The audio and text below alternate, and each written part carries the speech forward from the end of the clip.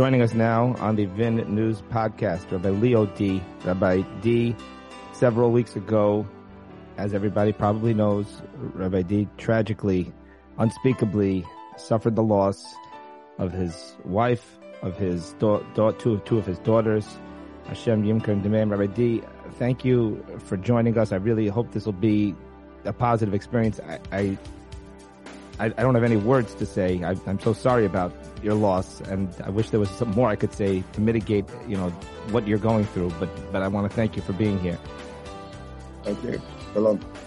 Yes, shalom. And when I saw, following, like everyone in Klal Yisrael, when we followed, what went on, and we'll, discuss some of your experience, and I have some questions, and I think a lot of people do. I right away saw, there were videos that emerged about you doing Hespedim at your Shiva, and I saw this somebody who it was just mind-boggling to me how, number one, it seemed that you were coping in a way that I'm sure was not easy, but I saw that you somehow managed to use this experience. And you obviously, you're still going through this, and almost all of us in some way, in some extended way, I feel like we're going through it with you, I think. But I saw that, you were using it to reach out to people. You were using it to somehow send positive messages, to somehow bring people together. So I want to ask you a lot of details, but, what would be your response to that? Interesting. I was asked to speak about Geula yesterday at the Great Synagogue in Jerusalem. And that was the topic of a conference. They had about 1,000 girls aged 18 to 25. Wow. So when I had to think about what is Geula, the first thing that came to mind was, how would you even translate that into English? Although I was speaking in Hebrew, it wasn't really a question. But what do we call Geula in English? Redemption, salvation. These are words that have no meaning, and we don't know what they mean. It's like often it's like kedusha. We say it's holy. What does holy mean? So right. There are many different words which we band around, and they don't have any meaning. But the reason that Geula doesn't have any translation into English or into any other language is because it has to come from us. I think it's something which comes from the Jews, and it's therefore untranslatable in any other language. And what I described to them at the time was basically how Geula comes because we make a choice to do a Kiddush Hashem and not to do a Chillul Hashem. So what creates light in the world is a Kiddush Hashem, and what destroys light in the world is a Chillul Hashem. And we all know that every single one of us is capable of doing one or the other. So but these are all lessons which I learned as a student, and then as I taught as a rabbi. And little did I know that I would actually have to try and actually take my own messages to heart at some point. But I did. That's incredible. Yeah, but like you say, the ability to, it's one thing when it's in theory, it's one thing when it's something that's being taught, but then you have to be able to apply it in any capacity, but certainly in one as trying as this. Along those lines, when you talk about Kiddush Hashem and Chillul Hashem, I think one of the things that captured all of our attention was this incredible, you had your wife, Allah Shalom, her organs, you had many of her organs donated and saved multiple lives that way. And then, of course, there's been this video out there where of you and your children meeting the recipients of the organ donations, literally the people whose lives you saved, listening to the heartbeat, your wife's heartbeat. These are you cannot imagine the impact that this is having on people like me who do not know you, who have never met you, random strangers, Jews and non-Jews alike, I would add. Can you describe what that's like? And am I correct that one of the recipients, it was not even Jewish, was an Arab, and you I believe I saw that you met with that person several weeks ago? Correct, Yaakov. Yeah, I mean, in Kiddush Hashem, I'll tell you the strange thing was, obviously, a few weeks ago, we went to Bellinson, and then we met the recipients of one kidney and the liver and the heart, and Lital, and of course, Karen, my daughter, was seen listening to the heart through the stethoscope. Yeah. which apparently in Israel is not uncommon because in Israel it's a small country. If somebody dies suddenly and somebody receives an organ the next day, they pretty much know where it must have come from. Whereas, bigger countries, that doesn't happen. So they keep the confidentiality. That's apparently what goes on. I never thought So of that. Fascinating. no, I never thought about it either. So basically, in Israel, they do this often, just don't tend to do it in front of a worldwide audience. So, as you said, that picture went viral internationally. And so much so that a friend of mine, Avi, who has contacts in the media, got a telephone call during the coronation of King Charles from a Daily Mail reporter. And Daily Mail, of course, is the largest English read news site in the world with 350 million views a week on their website. Wow. And the reporter was standing actually outside the palace waiting for Charles to go by and called Avi and said, I'd like to book a flight now while I'm standing here to come out immediately after the coronation weekend and to meet with Tali and Karen in Efrat and interview them. Can I have an exclusive interview and I'll pay them a reasonable amount of money? So Avi got on the phone to me and said, I don't understand this. So the guy is standing literally at the coronation. It's probably the most important thing that's ever happened in England for 50 years. And all he wants to do is to fly out to Efrat. So they did. So we booked a time. It was actually like Omer. So the girls had been up late the night before with their friends. So we booked at 12 o'clock on the Tuesday. And out came these guys, presumably the night before the journalist and the cameraman. And they were sitting with Avi was there very kindly sitting with them in the lounge. And I came in about half an hour later just to see they were okay. And I offered them a drink and a cake. And they said, no, go away. Don't worry, we're busy. So they had no interest in speaking to me, which is great. They were speaking to my daughters. The question they want to ask was, what did you feel when you heard the heart? And it was such a Kiddush Hashem that these English journalists came out from England where they have 30 times the number of transplants every year that they do in this country because it's a bigger country and there's a much larger number of people who give organs. But they had to come from England to Pitoma Ketoret in Efrat, right? What they call the West Bank, what we call Judea and Shomron, right. in order to interview my daughters about this. And then it went viral on their website. And I said to Karen, I said, your tears have saved thousands of lives. I mean, literally thousands of lives because, people have seen this. Anyway, so I was inspired by that. And I called up a friend of mine, Paul, I'll just call him Paul, who is a BBC reporter who basically the two of us were very friendly 30 years ago, but then we sort of were out of touch a bit. He's a religious Jew, but also a BBC reporter, and he writes for the Mirror newspaper, which is like the New York Times. Sure. So it's not very pro-Israel, not very pro-Jewish. And I said to him, look, I want somebody to come with me I can trust to do this story. I'm going to meet the guy, the Arab Israeli in the north of Israel who received the other kidney. Will you please come? So this was Friday morning. He said, well, I can't fly to Israel. So I will have to, he said, I'll have to fly to Cyprus and then I'll come Motzei Shabbat, I'll come over. So he did.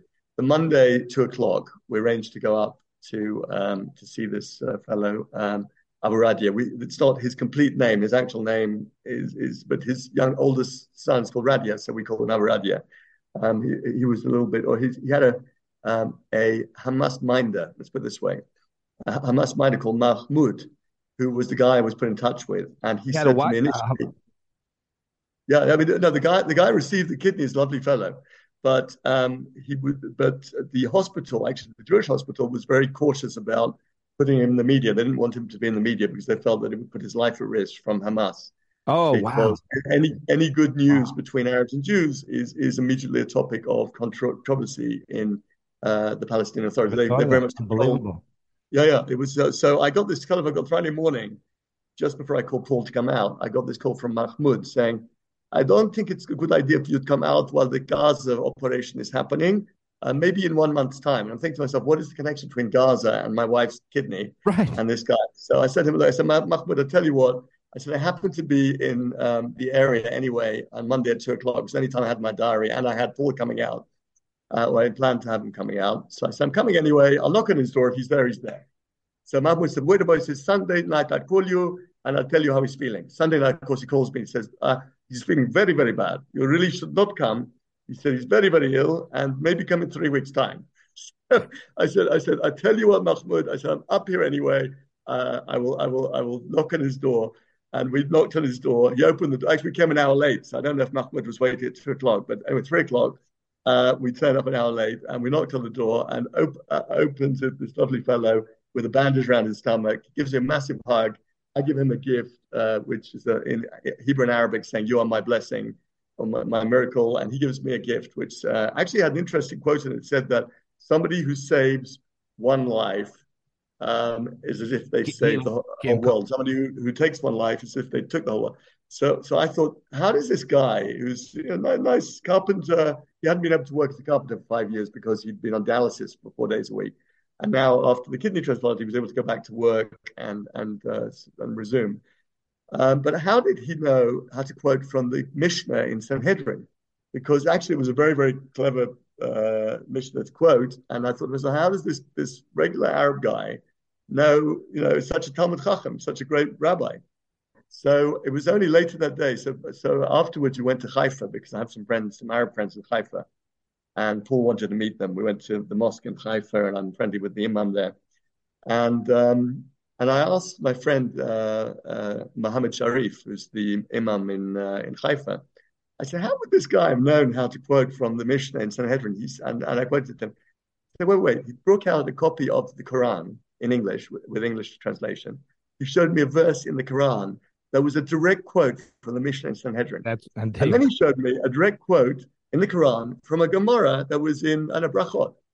And if you think about it, the Quran was written, apparently the scribes were Jewish, the early scribes of the Quran were Jewish. And they were selected by Muhammad because they were the most literate people.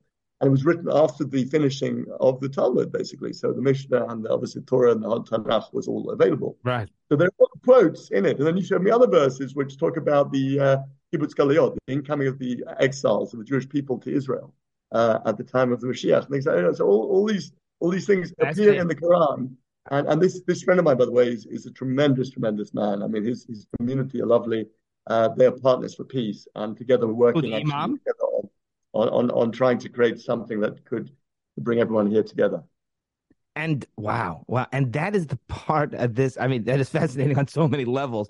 But the part of your story that I keep seeing, like I said, just from afar, from a long distance, the level of Kiddush Hashem, number one, how you care about not only Jews and not only about Klal Yisrael, how deeply you care about Eretz Yisrael, about Jews and about non-Jews alike. And the fact that you're even saying, I feel like you are connecting so many groups of people. In other words, connecting, the non-from with the from. The spectrum of people, of leaders that you had come to be Menachem Oval you and that you connected with. And I want to ask you about a couple of those experiences in a moment. I'll tell you. So we went.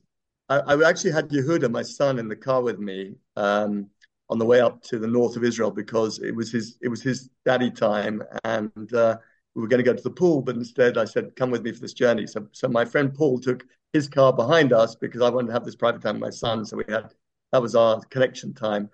So he came with me. So we had to pop in, and we got to Haifa just in time to daven mincha in the local shul. Then we popped over to Muhammad's mosque, which is the most beautiful building I've ever been in my life. That's the most beautiful. I mean, anyone visiting Haifa should go and visit the Ahmadi Mosque in Haifa. It's absolutely incredible. It's just full of light. And so he invited us. They were davening a Ne'ilah. I call it Ne'ilah, which is the fourth service of the day after Mincha. And they invited us into the mosque. So Yehuda and I sitting on chairs. They're all bowing down, saying Allah Akbar. And at the end of that, Muhammad says to me, okay, now I want you to come and give a Dvar Torah. They all speak Hebrew, so I spoke in Hebrew. And I gave a 10-minute Dvar Torah to his 50 congregants there. And I talked about Emet. And I said that, your leader, Muhammad, is a man of Emet. Emet is truth. And it's written in Hebrew from Aleph to Taf with Mem in the middle. That's how it's written. So there's a famous drasha in the Talmud that says that Emet, also from Em to Met, from mother to death. So it's basically truth is when you see the whole picture. And Sheker, it's the opposite. Well, it's not really the opposite. It's a lie. But Shin, Kuf, and Resh are three letters that come together at the end of the alphabet. So they're stuck together. So in other words, if you focus on one thing and you basically are polarized in your outlook, then it's basically that's a lie. If you are able to stand up and look at the whole picture, then you can see the truth. I said that his leader can see the truth because we were talking about a lot of different things and we agree on so many different things. But the truth is more complex than the sheker and the lie. So that's why people struggle with it in our generation. They spend too much time playing Minecraft, Facebook, etc. As one rabbi put it, they said, my story was a little bit different to other people because often when this happens, thank God it doesn't happen so often, but if when somebody is bereaved in this way, they go one of two ways. Either they say, I hate every Arab, and that is, probably the majority, or they say, I love every Arab, and they start hugging the mother of the terrorist, and that's the other possibility. But I stood up apparently and made distinction. I said, I love the Palestinian Arabs, who are good people. And frankly, the ones who are their leaders and the terrorists, they need to be neutralized and, basically cancelled. So it's a message of shalom, but not of peace. Why do I say that? So peace is like a mosaic. Every piece is exactly the same shape. And you put together creates a nice picture. But every piece has to actually fit. It has to be cut up into the exact square. Right. And I say shalom is like a jigsaw puzzle. Every piece is completely different and they fit together in a unique way. And that is our idea of shalom. And, shalom is a bit more complex than peace because peace, you could say, I love everybody, I hate everybody, generally I love everybody. Shalom, though, is you need these complicated pieces to come together. And as anyone who's done a jigsaw puzzle knows, if the table cloth isn't completely flat, it doesn't work. So the terrorists and the evil people are a little bit like the wavy tablecloth. That you have to get rid of that before you can put the pieces together. So shalom requires other things to be in place before you can actually have it. Peace is this sort of unattainable ideal that requires everyone to be the same. It's an incredible perspective. And when you did make that comment, and I'm familiar with the comment you're talking about how you don't have you do love the Palestinian people and distinguishing that way, it was incredibly powerful. I'm sure any media outlet that covered it properly, that had a huge impact on so many of us. And you said it, so early on, the fact that your perspective is so refreshingly clear. I honestly don't know how you find the strength. And slightly related, I wanted to ask you slightly. You had an encounter during Shiva, I believe. Was it with the Sadi Gur Rebbe? And you asked him, am I correct? Correct me if I'm wrong. You asked him maybe why he doesn't say Hallel on certain holidays. Yom Ha'atzmaut. On Yom Ha'atzmaut, was that it? And he gave you a response. He talked about his father. Can you describe that? Because that was another extremely powerful right. image that you got. I don't remember the whole story. Maybe you remember it better than I do. But I think a lot of the Haredim who came to the Shiva tent, I said, and who was coming up to Yom Ha'atzmaut, so I said, will you say Hallel on Yom Ha'atzmaut? And they answered Tehillim. Their answer was Tehillim, meaning that they would say Hallel, but without a bracha. So in other words, for them, it's not a religious thing to say. And you know what? Actually, I've come to the conclusion that as religious Jews, often we do depend a little bit too much on our prayers. So I don't know how much, probably nobody knows about this, but on Yom Yerushalayim, I actually prepared a few flags, which I wanted people to carry on the march. And 30,000 of them, actually, and at quite great expense. But they said on them, free the Palestinian people from their evil regime, free the Gazan people from their evil regime, free the Syrians from their terrorist state, and free the Iranians from their terrorist state. And they were in English, Hebrew, Arabic, and the Persian one was in Persian.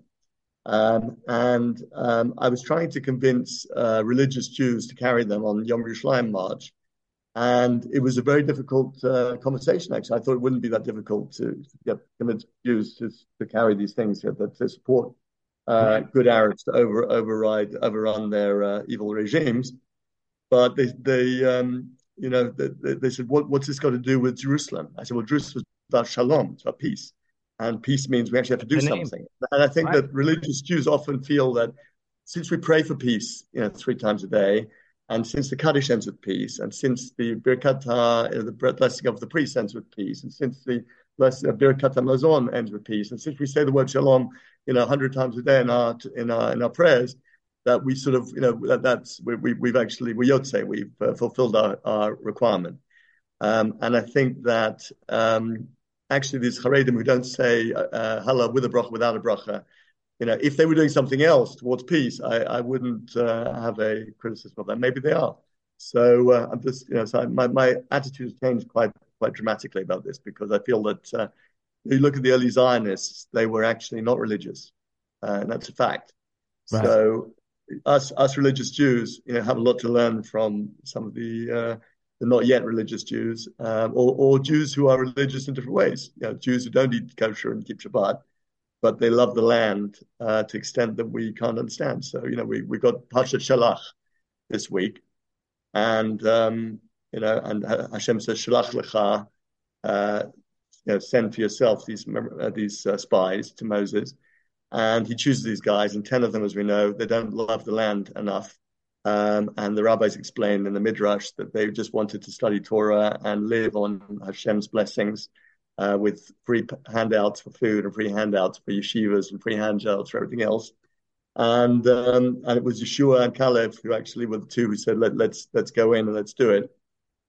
And so we see that there are some people who love the land and fulfill that mitzvah. And it turns out, because of that, we were punished with the biggest punishment ever of 40 years in the desert. Everybody who'd come out of Egypt had to die before the next generation could go in. Wow. So apparently this mitzvah of loving the land of Israel is quite important to God, because the biggest punishment that the Jewish people ever suffered was because we didn't. Wow. So interesting that we don't see life in that way, that we've got millions of what we would call secular Jews who might be more religious than many of us. Wow. Fascinating. And just to clarify, how did your attitude changed? You're saying in specifically, to clarify that, how your attitude changed? Well, because I thought it would be easy to explain the idea of peace to religious Jews. And in fact, one of the things I was doing the week before Yom Yerushalayim, the Jerusalem Day March, was going to speak to every minister in the government and every senior rabbi in the country in order to ask them to close the Shar Shechem, which is the entrance into the Muslim quarter, because every year there is a huge Chillul Hashem, a desecration of God's name, whatever that means in English, and whereby a bunch of yeshiva boys, 16-year-olds, dance around the streets singing "Death to the Arabs." And while they might think that's funny, what CNN does with it and other world media is they cut that, and they cut pictures of terrorists shouting in the streets of Ramallah, "Death to the Jews," and they say, "Look, these people are saying this, and these people are saying this, so therefore they're obviously exactly the same." And what that leads to is next year more terrorists being emboldened to go and commit their atrocities, because they're saying, well, basically they hate us, we hate them. And but the fact of the matter was, it was literally 20 yeshiva boys, and there were 100,000 people who were absolutely behaving well. The corollary to the story, by the way, is that I was very honored about a week ago. The head from the Ministry of Education in Israel, who's in charge of all the religious yeshivas and ulpanot, so boy and girl yeshivas, or schools, high schools in Israel, he came and he said, "I'm in charge of 450 of these institutions, and here's a book of 40 projects that have been kicked off in the name of Lucy, Maya, and Rena." And and there was literally he was there for 10 minutes. He said, "I just wanted to show you this." So I said to him, "Let's make a little film, and I'll say to all those 450 schools that if, in 2 months' time, there's any progress in any of these projects, I would love to come and see. Maybe you make a little film for me, and I'll come and sit there, and I'll watch it with you, and then I'll talk to you, and that would be a nice way to sort of, to move this forward." So we did. And at the end of it, I showed him on my phone the picture of these high school boys dancing outside these people's houses in the Muslim quarter. And I said to him, "Boaz," I said, "are these boys in one of your 450 schools?" So he said, "Yes." I said, "Do you think you could identify them?" He said, "Yes." I said, "Well, can I ask a favor?" He said, "Okay." I said, "Can you identify them? Can you sum them up in front of Rabbi Eliyahu, Shmuel Eliyahu, or Rabbi Lau, chief rabbi, Yeah. and asked the rabbi to give them a very severe telling off, a 1 hour lesson about Chil Hashem, about what it means to desecrate Hashem's name, and then give them a project to clean up the Muslim quarter for a day or whatever other project is relevant in the Muslim quarter. And can you also capture it on camera? And maybe we'll send it out to the TV stations and maybe we'll also distribute it to the 450 schools. He said, I'll do that.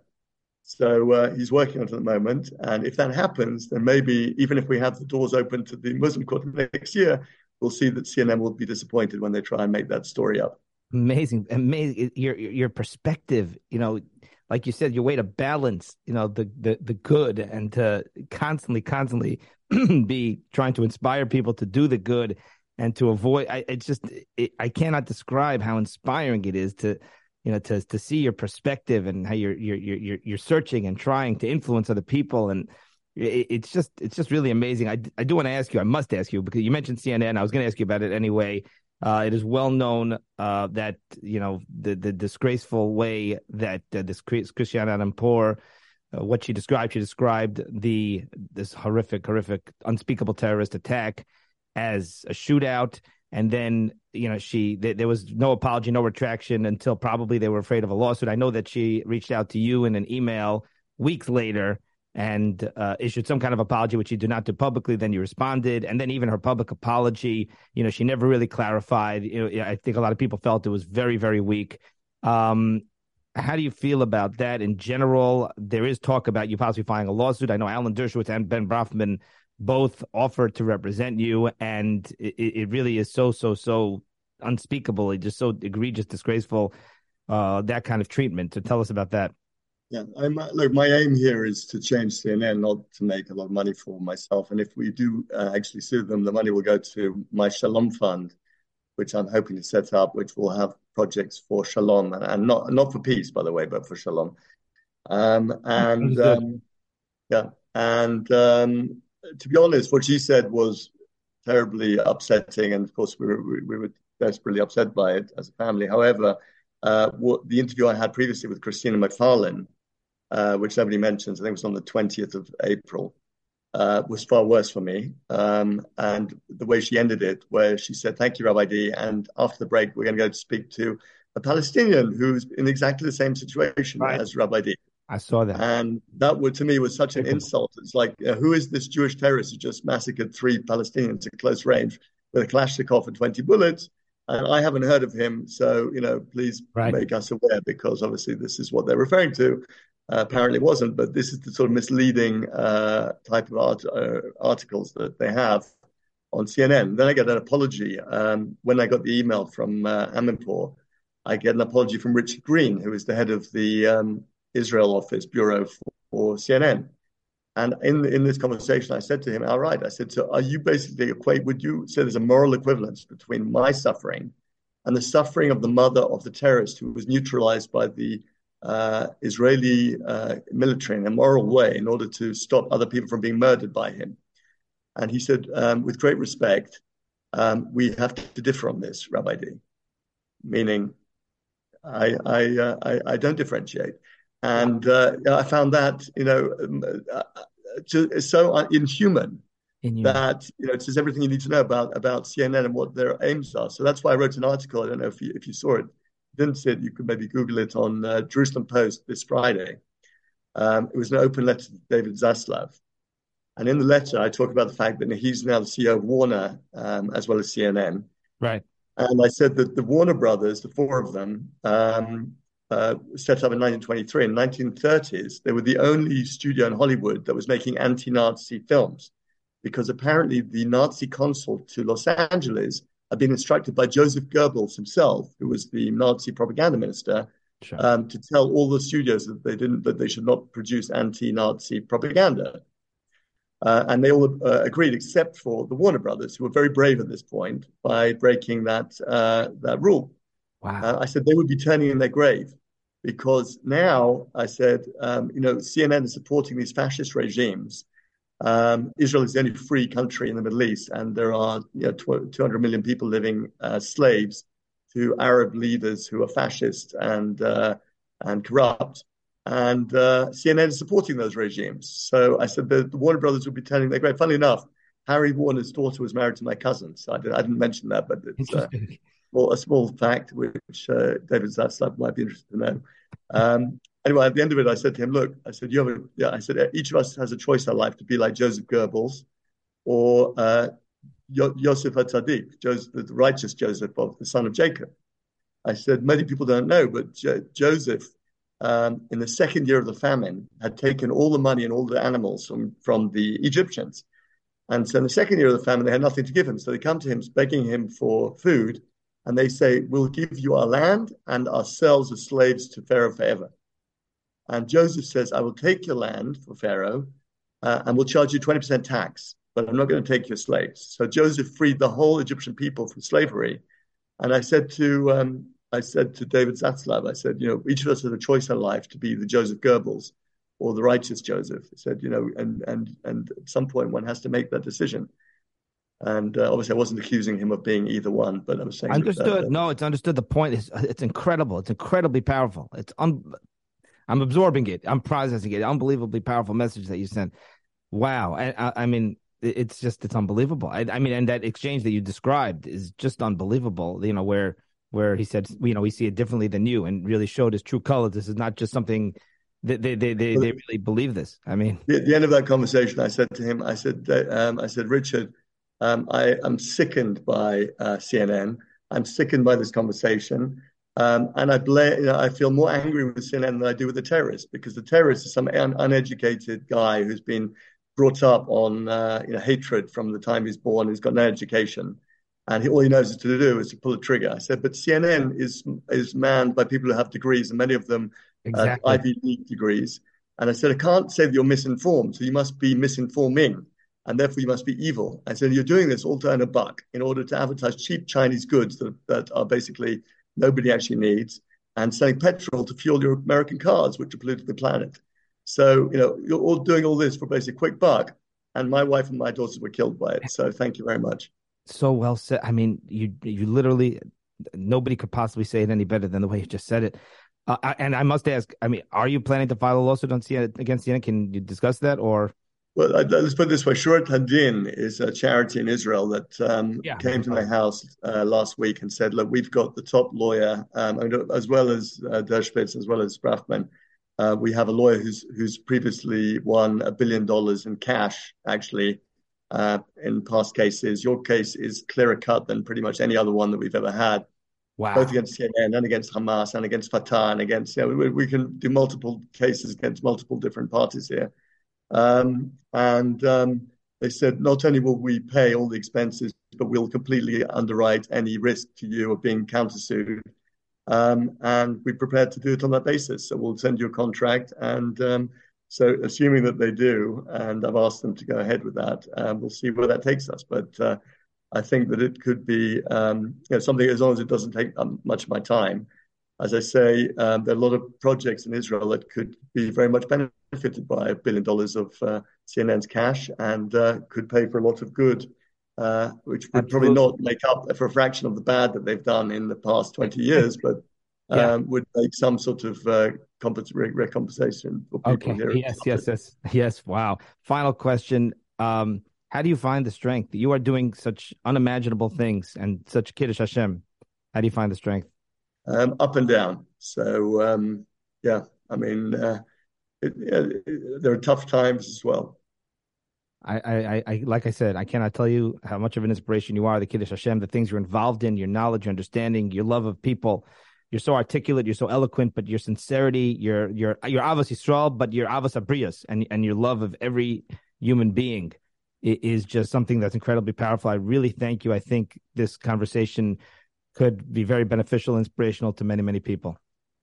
Thank you, Yaakov. Appreciate it. Rabbi Leo Dee on the Vin News podcast.